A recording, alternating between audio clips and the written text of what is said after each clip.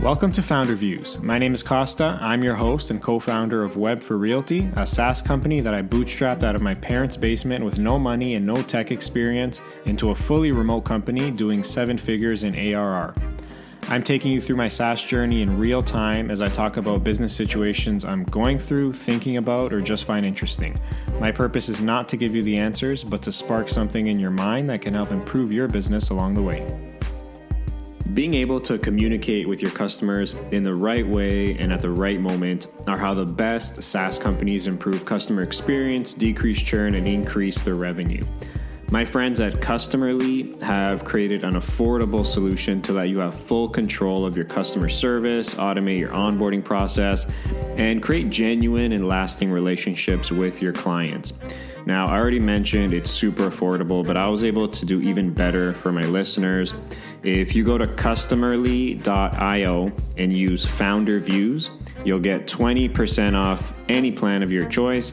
That's customerly.io. Use code FounderViews at checkout and get 20% off any plan. Make the move today. Trust me, you won't regret it. I'm speaking with Amar Ghosh in this episode. Amar is the CEO of ZenMaid, a scheduling management software that helps cleaning and maid services be more efficient and organized. This was a really fun chat. Amar has built himself a very nice, high-margin company. They're fully remote, fully bootstrapped, and are set to cross over $1.5 million in annual recurring revenue this year. I'm pretty envious of Amar's lifestyle. He's pretty much a full-time traveler along with his wife.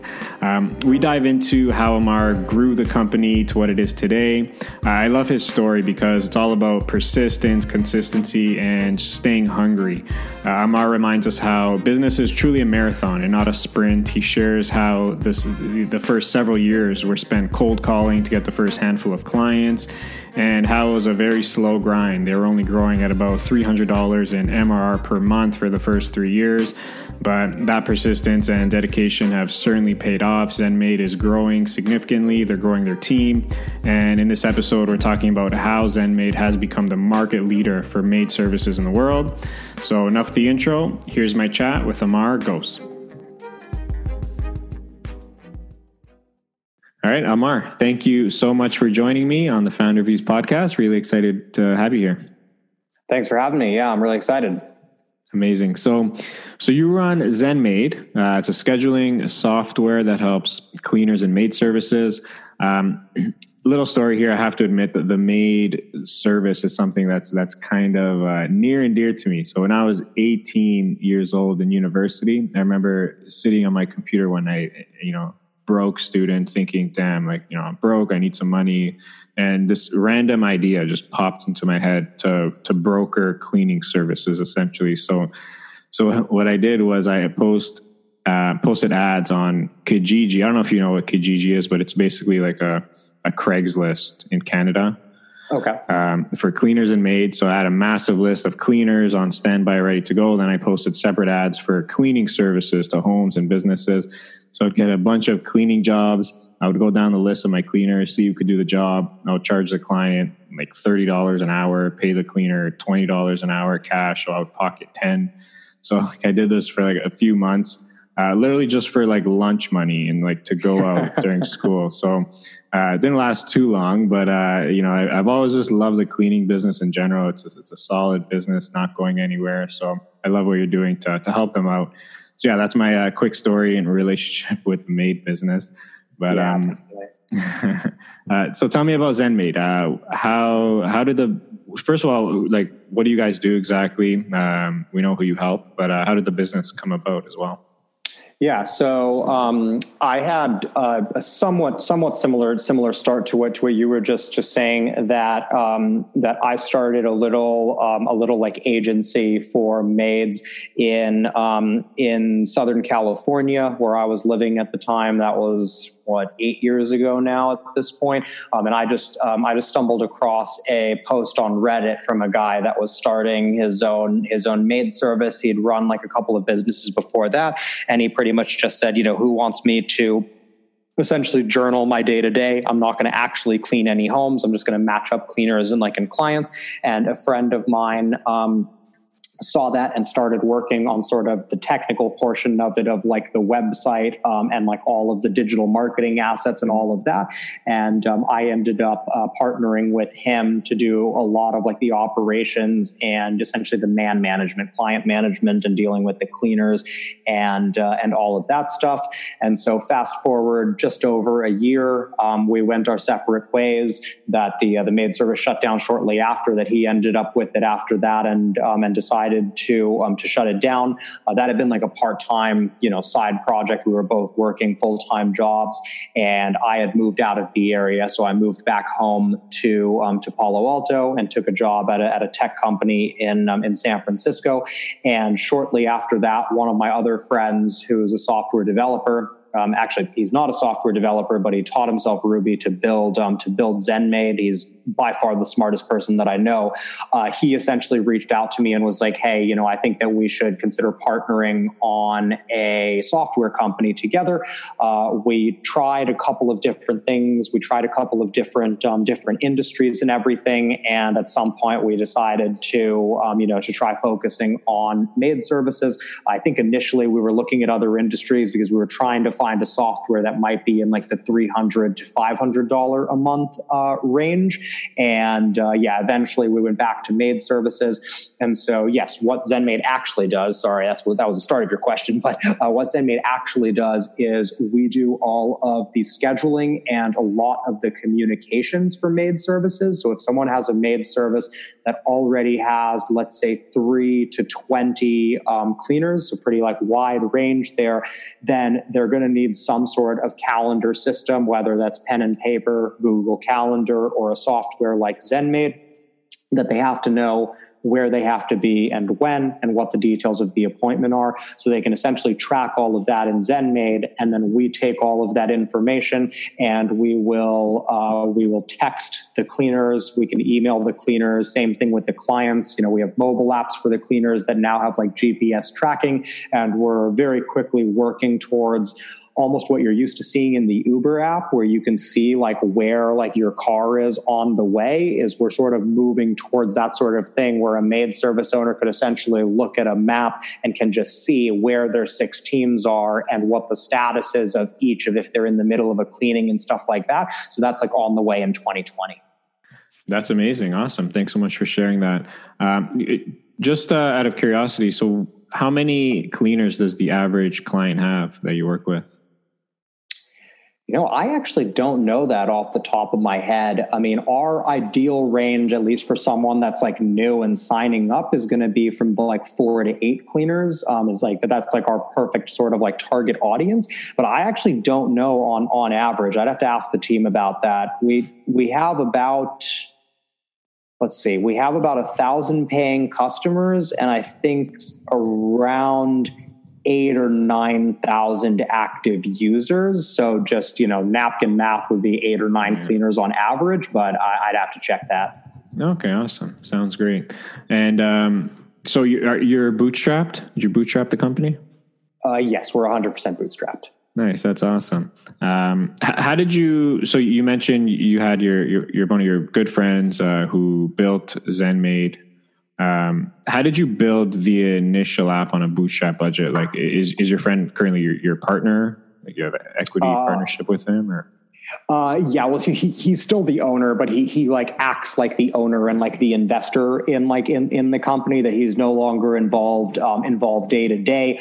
But he still like helps us out like here and there where necessary. But yes, he's a coder. He knew Python at the time, and he taught himself like Ruby on Rails because he thought that would be like better like long term for us. And so he essentially built our prototype. And we actually managed to sort of coast on his like MVP sort of code base for actually a couple of years. It wasn't until 2017 that we actually spent about a year like really redoing like the product the right way from the ground up and releasing like a second version. Okay, got you. But so initially though, there was no like cash outlay or investment you had to throw into development. It was your friend who handled that? Yeah, the only money that came out of our pockets in the beginning was that we both put in like $50 a month to just send $100 worth of AdWords traffic to our site every month, just so we had consistent traffic and people to talk to while we were like building up everything behind the scenes. Amazing. And other than that, it was all sweat equity. Love it. And you might have mentioned this, but how long did it take to build the app? We started, I think Arun started coding it in April of 2013. And I think that we brought on our first paying customer in maybe September, sometime around then, I think. So it took a couple of months, maybe 4 to 6 months. Okay, cool. Awesome. That's great. So, one thing I love about this business is just how, niche down it is. There's obviously a lot of general broad scheduling software apps and tools out there. It's a competitive, saturated market. So I like how you narrowed down your market to specifically maid services. It's funny. I actually had someone on the podcast recently. They have a scheduling software for ice rinks. Ice rinks. Yeah, it's pretty crazy. Like they're building a great business as well. So yeah, just in general, I'm a big fan of narrowing down like a tight niche. Because I think it helps with your so many different things, but specifically sales and marketing in so many ways. Like helps your messaging, you know exactly who to target. It's easy to scrape leads if you have to. Sales cycles are generally shorter, so a lot of advantages. And I talk to a lot of early stage founders as well, and that's something I always recommend to them. Is just narrow down a niche, at least early on, to gain some traction. So I'm curious to hear from you. Let's take it back to the beginning. Like, how did you gain traction early on, and how did you get your earliest customers? Yeah, great question. So traction early on. So we did start spending $100 a month at the very beginning, just to have some sort of traffic, right? Even if that was like 20 or 30 people a month that were coming to our site. But in a previous life, I did tech sales. That I was doing sales in San Francisco and everything. Hated it, loved the company, but hated the actual job. But that was very much my skill set. And so a big reason on a personal level for starting ZenMaid was that when I tried to sort of reinvent myself as a marketer, no one would give me the time of day. And my friend essentially said, I'll build you a product that you can go out and market yourself. And so, the worst case scenario was that I'd get some experience and have something to show if I applied to other jobs. But what we did was we did cold email and cold calling that got us essentially our first 50 customers or so. It was just me that I was in California at the time. So I would wake up at about 5 a.m. and just pull up a call list that my assistant, I just had a $2 or $3 an hour VA in the Philippines that would just pull information from me on Yelp. And I would wake up at 5 a.m. and start calling people on the East Coast, since it was already 8 a.m. there. And then around 7 a.m. I'd start calling, people more towards the West Coast. And then 7:15 or 7:30, I'd be on my way, up to San Francisco for my day job. And I pretty much did that for, I don't know, maybe six to 8 months, a year, something like that. And then calls all day, Saturdays, as well. And so that, just to tiny bit more detail, was just a quick cold email to the maid services. I think it was something along the lines of, are you happy with your current scheduling solution, or something like that, to get sort of the conversation started. And I think we maybe had a 3 or 6 email sequence that would just follow up with them. And then once they were receiving those emails, then I would just pick up the phone and just start dialing them. And it was just, hey, I sent you an email, did you get it? Let's chat or whatever. And yeah, it was very much just straight hustle in the beginning. I don't really know how I did it. I would never start another company that way these days with the resources that I have. I love it. You know what? I'm sort of listening, and it's very nostalgic to me, because that's pretty much how I built my company, cold calling, emailing, just straight hustle and grind. I literally got my first 500 paying clients that way. And wow, it's such a great thing. I love how you said that as well, because I think people have to hear that. I mean, I think nowadays a lot of early stage folks I speak to, they try and get too fancy early on when it comes to sales, like jump into paids and this and that. It's like, there's nothing wrong with just going back to the basics. Like if you're, especially coming from a bootstrapper's perspective, like most cost efficient way to grow a business is definitely cold emailing and cold calling. It doesn't cost you a dime, but just a whole lot of time and sweat equity and blood and tears and all that. So, I love it. Thanks so much for sharing that. So you said you did that for about 6 months to a year. How many clients did you pick up during that time? Would you say a couple hundred or? No, not even that many. I mean, it took us a long time to build up this company. So my co-founder and I, that, he was a PhD student at Stanford University, and like that was his primary focus while we were building this company. And then I was doing everything part-time. So I looked at the numbers recently, and it took us over 3 years to go from 0 to 10K in recurring revenue. So that first amount, I mean, we couldn't have had more than maybe 50 customers, I would say, at the end of maybe that first year. It was a really, really slow ramp up period. Because when I think about it, so that means that in 2016, I think from 2013 to 2016, we grew less than $300, or an average of $300 in recurring revenue every month. And then from 2016 to now, next year will be in, I think, the $1.5 million annual range. So it's really, really taken off. But I mean, man, so many people, and we considered quitting so many times in those first couple years. That's massive. That's huge. But no, you're right. I mean, business is, I think people fail to forget it's a marathon. It's not a sprint. So love the persistence. So fast forward to today. So, what growth channels are working best for you right now?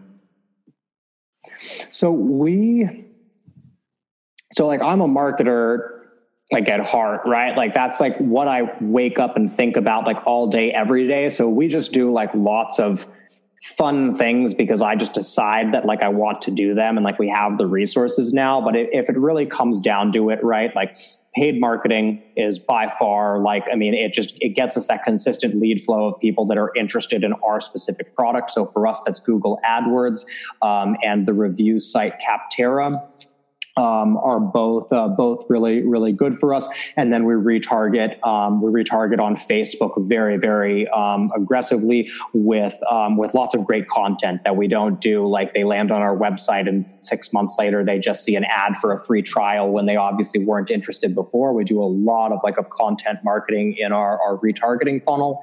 Our organic is really, really good now. At this point, that was something that happened organically over time, that we've been around long enough and taken it seriously enough that Google now just recognizes most of our stuff as being superior content, as well as being the best software and everything. We do a lot of partnerships that if you check out madesummit.com, we did a virtual conference, a virtual summit that had 44 industry experts that all work with our various clients and stuff. And so for that, I sent out an invite to maybe 30 people on a Sunday night, and I woke up the next morning and had 23 or 24 confirmed speakers. And that's more. I say that not to brag, or not because it was easy, but it's because that's the sort of relationships that we already had with these people, right? So most of them, were really excited to work with us again and all of that stuff. Trying to think if there's anything else that I'm missing there.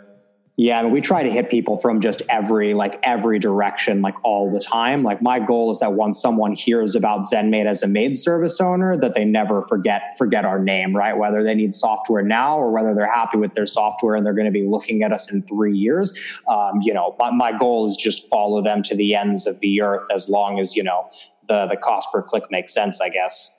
That's great. Awesome. Do you still do any outbound sales? No, we don't.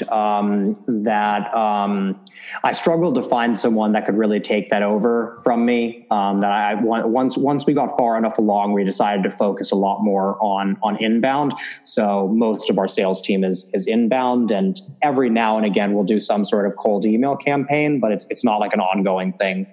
Nice. Did you share how much, like, for example, you spend on your paid marketing, like Google Ads? I think we spend, I want to say we spend around $5,000 a month, I think, not on Google alone. I think it's probably more than that now. We must spend at least 3 or 4K on Facebook alone just for the combination of retargeting and cold traffic, and then about $1,000 to $1,500 on Google AdWords, and as high as $2,000 a month on Capterra. So, yeah. Okay. Yeah. So pretty significant budget there. That's awesome. And that just provides you consistent lead flow, like you said. Yeah. Okay. Nice. That's great. So when did you say you did that virtual summit? Was it this past year? That was in July, August. Yeah, it was pretty recent, a couple months ago. Did you, other than like the benefit of just like, building your brand awareness and like, building yourself as the authority in your industry, did you find any like actual ROI with signups with the summit? Well, yeah, it's difficult. It's difficult to track, but definitely that's so we went back and looked at the numbers, and literally every single one of our funnel metrics got better within a couple weeks of the Made Summit. That we had an increase in trial signups, our conversion rate went up, our churn rate went down. Tons of people that sign up now say that they signed up because they heard about us through the Made Summit. It wasn't as immediate, and I think that I feel like a lot of people are disillusioned when it comes to this sort of stuff, that like the Made Summit was a really great event and everything, but just because I'm doing a Made Summit and putting out all of this great content doesn't mean that like people are all of a sudden just ready to switch their scheduling software. So I take a much longer term like view that like for us specifically, our software is like the single software that Made services need to run their business. They may use other ones, but like we're the one that without it, like everything grinds to a halt. And so because of that, we have to be a lot more patient, that it's not like a pop-up software, for example, that someone can just sign up for it any day and sort of, just like put it there and like get some value out of it. This requires a much bigger investment from our clients to move over. Other thing was the Made Summit paid for itself, that we spent about $2,000 promoting it on paid ads. And then after the summit, we sold the replays and just ran a couple quick, like lightning sales, maybe like a week or two after the summit. And we made back, I think, $6,000 or $7,000 on that. Have you ever lost a potential customer because you weren't connected to that one random platform? It's definitely happened to me. I recently came across a company called Data Automation. These folks are a must-have partner for a SaaS company. Instead of saying no and losing that potential customer due to a missing integration, you should reach out to the team at Data Automation. They're absolute whizzes in integrations and automations. They're Zapier certified app developers and very, very reasonably priced as well. Check them out at dataautomation.com. That's dataautomation.com. Tell them Costa from FounderView sent you, and they'll definitely take care of you.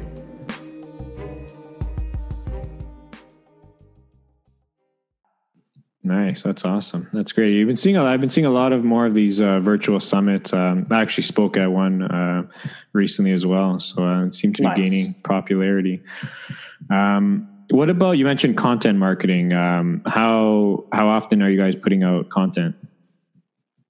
We put out a ton of content. Oh, actually, that's the biggest thing that I forgot that we, God, if any of my customers are listening to this, they're going to think, how did he not mention this? The other big thing that we have on the marketing side is we built what was initially the biggest community of maid service owners online. Now we've been overtaken by a couple, by like 2 or 3 groups now, but we had essentially the first like really, really popular Facebook group. And so right now that's closing in on 5,000 of our potential customers that are all in a Facebook group together that have, 20 or 30 conversations a day about all sorts of like various things. That's amazing. Do you manage that Facebook group yourself? Yes. I have a lot of help with it now, but I do manage that myself, that I'm still the one that's usually approving all of the posts on, like a couple times a day or whatever. I'm very ADD, so like it honestly doesn't really make sense for me to pass it off to someone else because I just jump onto Facebook all the time. So now at least I have an excuse to do it. And yeah, but we have a couple of people there that are there like around and helping people. Quite a few people on the ZenMaid team are in that group, like helping people. One interesting thing, I don't know if you're going to want to dig into this or not, but one interesting thing is that I go out of my way to hire my customers. So on the ZenMaid team, I think I have seven maid service owners now, I think. And so like those guys were all genuinely a part of our communities before we hired them. So especially now that they're on the team, like I know that any difficult question that comes into the Facebook mastermind, that at least 1 or 2 people from the ZenMaid team will be jumping in and like helping people and driving engagement, assuming that other members aren't helping out. But, it's a pretty good community. Everyone really, really helps everyone. That's awesome. Yeah, I do want to talk about hiring in a bit as well, but no, it seems like you sort of figured out a really solid, consistent marketing stream that's providing steady leads, steady sales. So that's all sounds great. You're also your team's fully remote, right? Yes, we're fully remote. Yeah, I'm in the UK right now. CTO is in Madrid right now. Most of the team is actually settled down in one place and like working from home or working from like a co-working space or something like that. But there's 4 or 5 of us that pretty much travel full time. Okay, that's pretty awesome. How big is the team? About 20. It's mostly part-time folks that, like I said, we hire a lot of our customers. And so, we have 6 or 7 people that on the team that run their own maid services and then are either on our sales team or on our support team. One's like one of our executives. And then 4 full-time, 4 or 5 full-time and about 15 part-time. Okay, nice. So the part-timers, they're doing sales and support usually?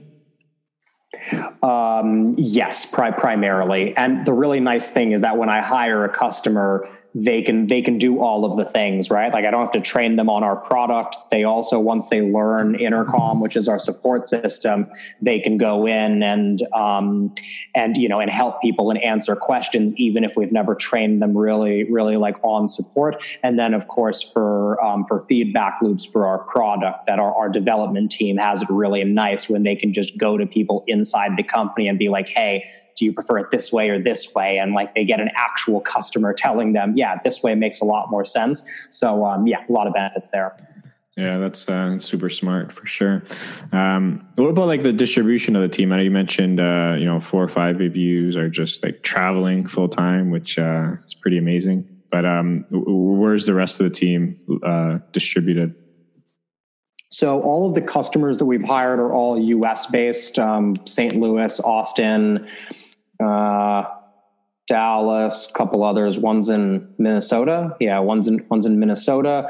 And then I'm trying to think who else there is. Yeah, all of the maid service owners are pretty much US based.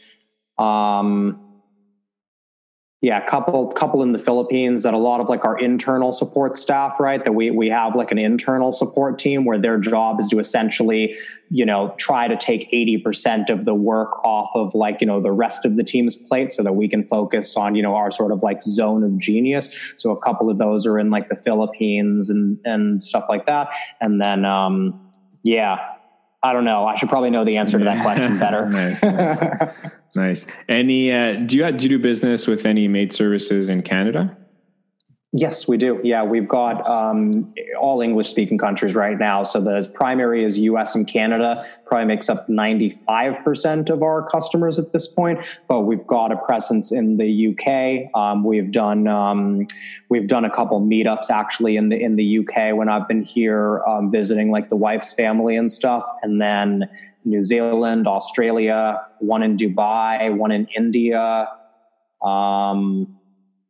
Yeah, we're probably going to go Spanish language like next year and try to take over like the Latin market, and then also make it easier for people in the U.S. to like work with their cleaners and stuff. Because there's a lot of like Hispanic cleaners in various areas. So yeah, that's a good point. And so you mentioned your next year, was it? You're going to be hitting 1.5 in ARR.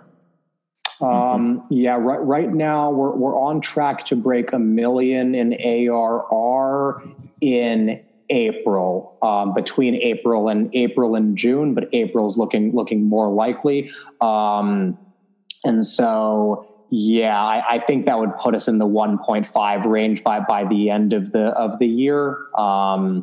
Yeah, something like that. That's huge. Congratulations. That's awesome. Thanks. So I'd imagine, it's with any SaaS business, usually churn might be a bit of a challenge in your business in particular. Like, is that accurate, or is your churn pretty low?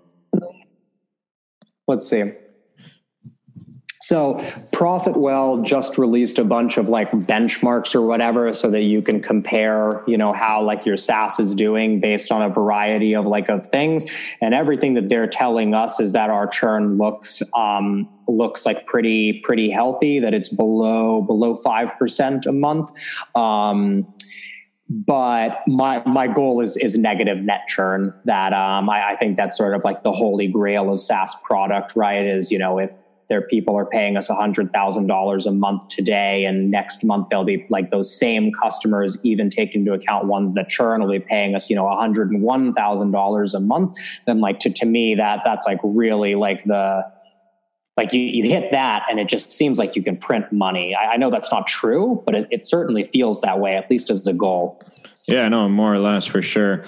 So to do that, so with expansion revenue, are you relying on like cleaning services adding more cleaners and more users? Yes, or do you have other that's exactly it. Okay. Yeah, January 11th of this year, we switched our pricing, where before we had 3 feature-based prices, and now we include all features for all customers. And the only thing that matters is the number of cleaners that they have in the account. That's part of the reason that we actually did the MAID Summit, was because the MAID Summit, we did the math on it, and if it helped like 1 out of 10 of our customers to add a single cleaner to their company, then just by running the MAID Summit and providing that educational content, we would have bumped up by $5,000 to $10,000 in recurring revenue. Yeah, that's awesome. I know there's no like secret bullet that solves churn, that's a fact, but there's definitely things I think can help mitigate it in some ways. I know you're going after the net negative churn, which again is the holy grail for sure, but any other strategies or things that you guys do at ZenMaid to help with churn at all? Yeah, I did a video on YouTube about this recently. I found a really great tool called Raaft.io, Raaft.io.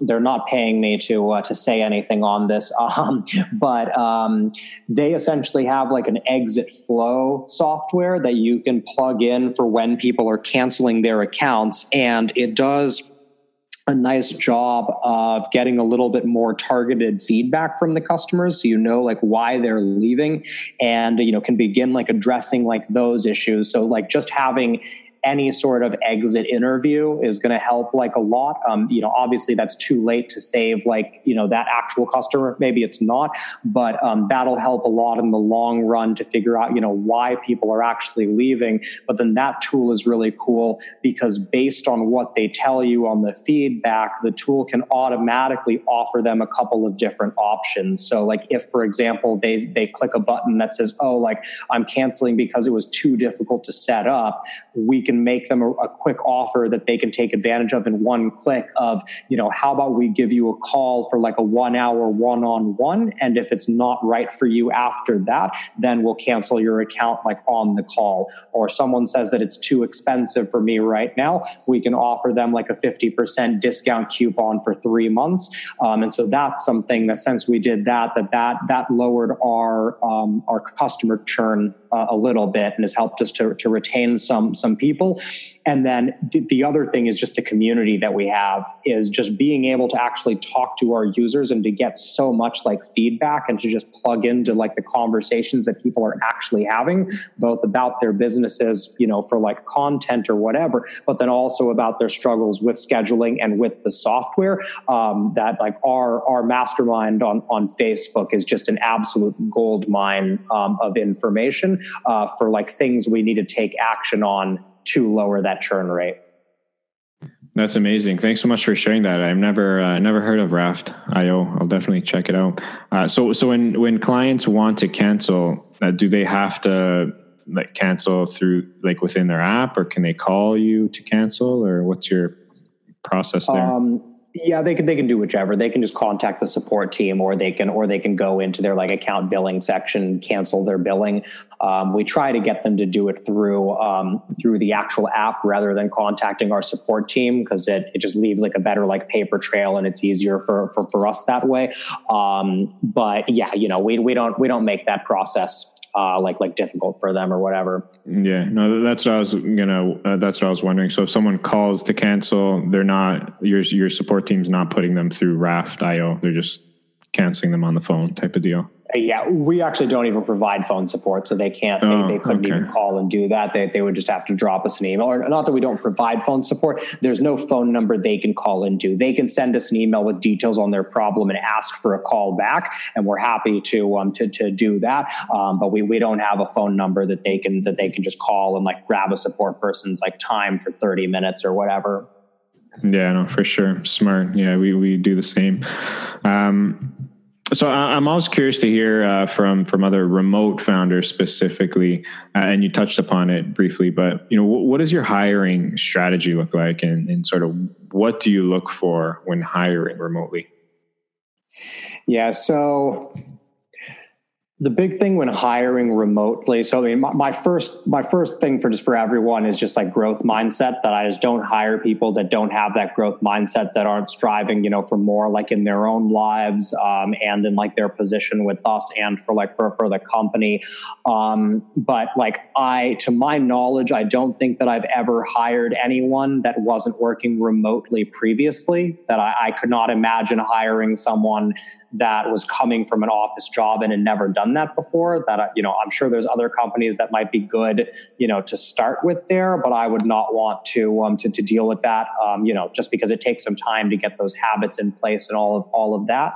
But I think the biggest thing that I look for is really like the lifestyle fit, that most of our people are part-time. There's only a couple of full-time. Like I'm not usually looking to hire someone full-time. And so finding like the lifestyle fit where it's like very clear that like, okay, like this job will fit into your life and be part of what sort of makes you happy or fulfilled. If I can't really identify that for the person, then I'm much less likely to hire them. Yeah, that makes total sense. And, you're right. I like how, the first thing you said is like, you got to have a remote experience. Like, I don't know about you, when we hire remotely, you get a ton of applicants, I feel, just because it's a remote job. And I think a lot of people have this fairy tale image of what remote work is, like lying on a beach and, going like fancy coffee shops every day, which you can, but like, it's not the most realistic. You have to be pretty like self-disciplined, self-motivated. So there's a lot of like characteristics that you need to make remote work successful. So yeah, I think that's definitely key. What are some things like you do with your team to build and maintain that cohesiveness amongst each other, and just maintain the lifestyle, like you said, and the culture? Yeah, that's a good question. So I'm very, very extroverted. So I didn't really struggle with that in the beginning, that I'm legitimately friends with most of the ZenMaid employees. I think I think six members from my team, I think were at my wedding. And my wedding was only like 60 people or something. So we've got really close relationships with those guys. And then I think as we've grown, I think that's like really, I think the rest of the team has sort of like taken that on, that most of like the executives, like the head of sales and like all of that stuff, like they're all pretty good friends with the people that are on their team. Let's see. Lost my train of thought. Yeah, what was the question one more time? Sorry. Maintaining cohesiveness and culture around the team. Yeah. So we obviously like joke around like quite a bit in Slack. We've got like the random channel and all of that. Everyone's friends with each other on Facebook, and we're all part of a lot of the same like Facebook groups. So I think that everyone has like a really real sort of perspective on like, other people and like what they're doing within the team, even though we're not like physically together. I know, a ton about what's going on in the team's lives. And, most of them are following me on Facebook and seeing where I'm traveling to and like, and all of that. And then the other thing is that we do sync up annually, that we go to the annual industry conference and we do our team retreat before or after that. This year we actually had to do it during the actual conference. We didn't really like attend, but we're like sort of there. And then the last thing is that because my wife and I travel, year round, I think we've done 13, 14 countries or something this year. We will usually try to meet up with ZenMaid team members when we're in their area of the world. And so we usually get quite a bit of face time with quite a few of like our employees or whatever, even outside of that like retreats. Like I see my CTO at least 3 times a year. I see my COO probably three to 4 times a year. And then sporadically we'll see other team members. That's great. Love it. So, switching gears a little bit, I know you mentioned, about the net negative churn as a goal for you. Are there any specific metrics other than that one that you're trying to work on or improve at the moment? Everything in the marketing funnel always. But the other thing that we're trying to do, so I have, it's another one that I've done like a YouTube video on, but like, I'm like just starting out on there and like, not a good video editor. I don't think I really verbalized this one well, but we'll try to verbalize it again here. Is so like, to me, there's sort of 2 holy grails of SaaS, right? There's like the holy grail of product and there's the holy grail of marketing. And so on the holy grail of product, if we can get to the negative net churn, then we can completely stop marketing and we'll continue to grow at a slow like rate. But, if you're not growing, you're dying. And I'd rather be, growing slowly than dying. So like that's like the main thing. But on the marketing side, what I've been messing around with and trying to figure out is I'm trying to figure out how to do what ClickFunnels has managed to achieve and Russell Brunson has managed to achieve at ClickFunnels. And so if you're not familiar with that, I'm sure you're familiar with those guys, but essentially the economics for them is that they pay approximately $20 for every lead that they get for ClickFunnels. But before any of their leads even see the ClickFunnels software, they'll already make $40 on them. So they essentially have a profitable info product funnel that's making them money before people even see the software. And so that's what ZenMaid's trying to achieve right now. So we have like, a little bit of that in place. And right now, I think it covers maybe 25% of our ad spend, right? So we spend $4,000, we get $1,000 back from a couple of info products that we introduce people on our email list to. And so that's like the other holy grail that we're going for, that, if this time next year, I can put in $1 and get $1 back before someone signs up for the recurring membership, and the recurring membership current customers make us more money, then, that's how I see us going from, $1 million in annual recurring to 10 million. And that's something that I didn't think was possible a couple of years ago. So are you, just to unpack that a little bit. So, bringing someone into the funnel before they see the software, you're selling them some sort of information package? Yeah, so it's essentially a lot of people will join our email list through our lead magnets. And so we've set it up so that all of our lead magnets now, the thank you page gives them a one-time offer on a $27 like info product. And so we're beginning to build that out. But just by doing that, we make back about a quarter of our ad spend before those leads even get nurtured by our email sequence and see the software. Very smart. And what kind of like content are you selling them? Like videos or ebooks? We have the one that we're selling now. So the two things that we sell right now, one is like 9 templates. So it's like a customer authorization form and a couple of other basic sort of forms that someone that looking at that maybe is newer to business may not like already have like in place. And the idea there is just they can take it and immediately get value of it. They don't actually have to consume it.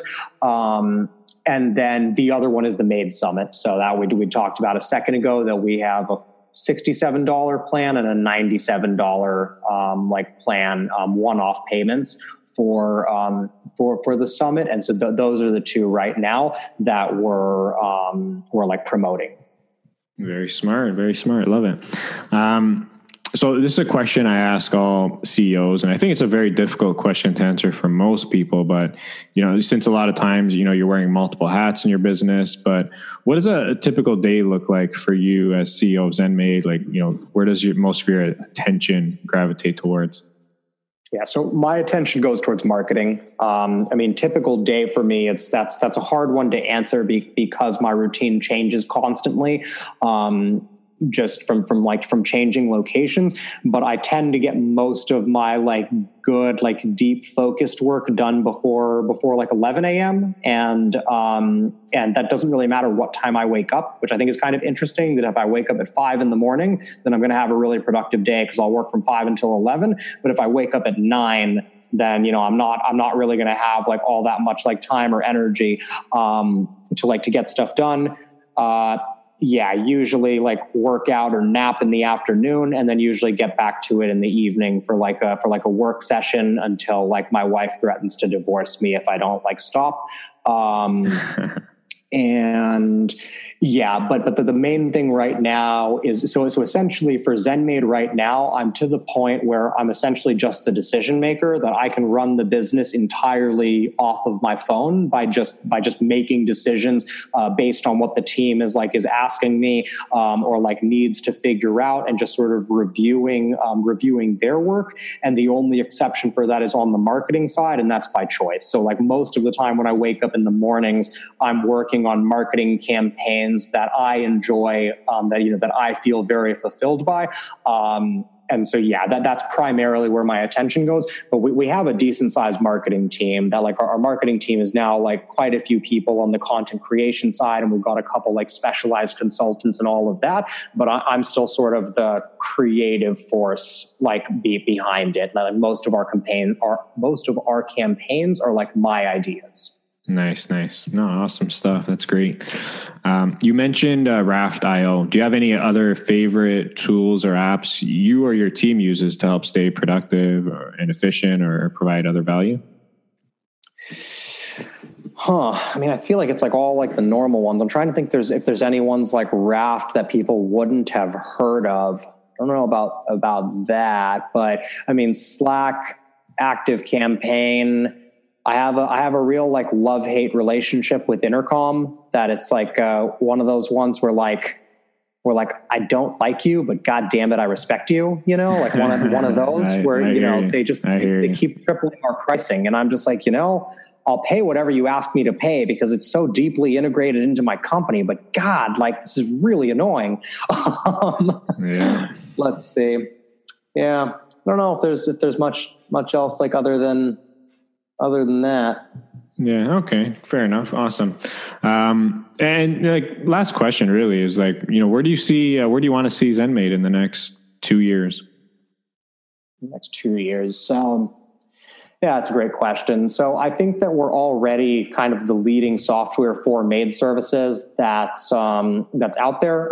There's a couple that are cleaning that are maid service specific, and most of them are not. They're not being updated. Like the people that are behind them are not treating like the business the way that we're treating our business. So most of our competition right now is coming from more general competitors, right? Competitors that work with house cleaners and lawn care professionals and electricians and all of that stuff. So I think continuing to sort of be like the de facto go-to in the industry.